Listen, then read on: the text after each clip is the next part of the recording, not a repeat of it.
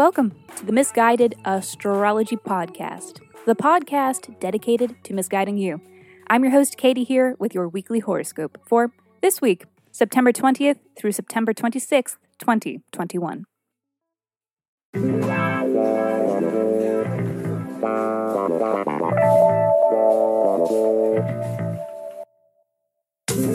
Welcome back to the podcast where I don't know you, I've never seen you before in my life, but it might seem like I have because I am sharing musings that are based on the sun and on the moon and on the planets and shit.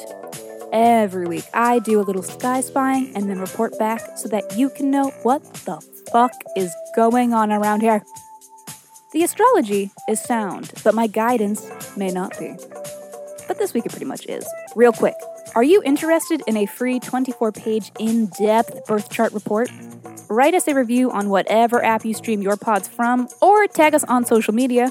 And once you do, please reach out and let me know so that I know where to send your birth chart report. Just email your birth deets, birth, date, time, and location to misguidedastrology@gmail.com. Also on our chaotic show feed are the full episodes where we answer listener questions by reading their birth charts.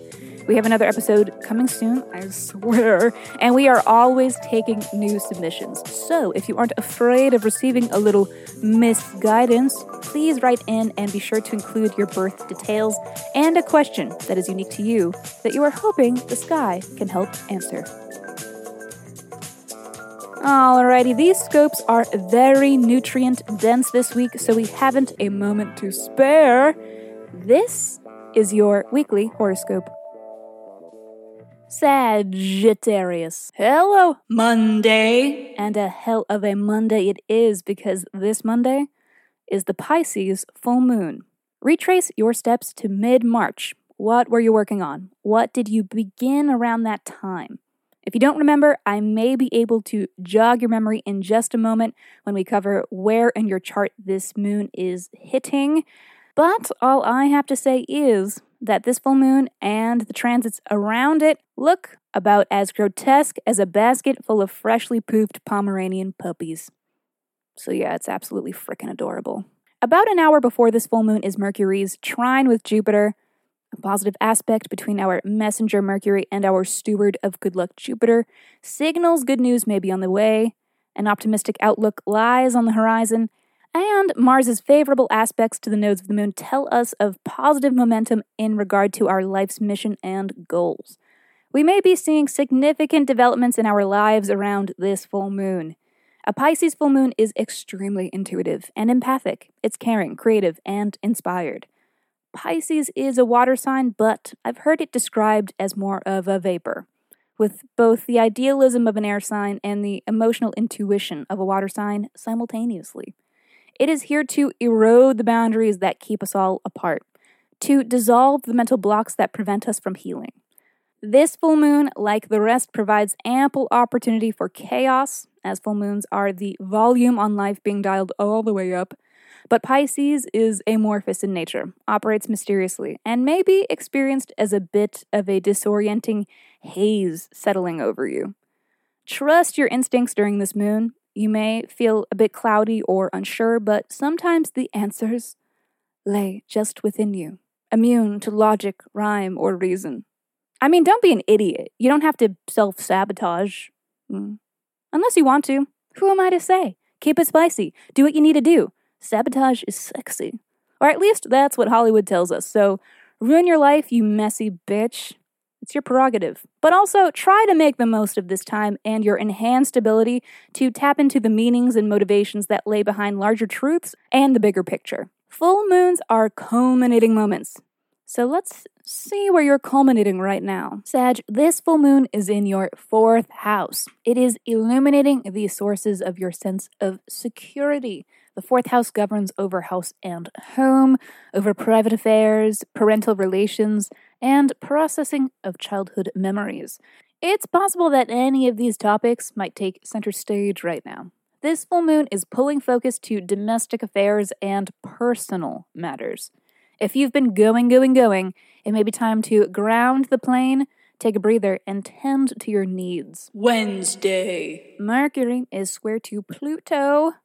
Don't trip and fall into a cult today, my friends. Because remember, and say it with me now, cults are fun in the beginning because they use sex to escape reality, but it is only a matter of time before they impregnate you and indoctrinate your babies. Right? Everybody always says that. Cults are kind of the vibe of Mercury square Pluto, but so is aggression and aggressive interactions. It's dark information and misuse of the powers of persuasion.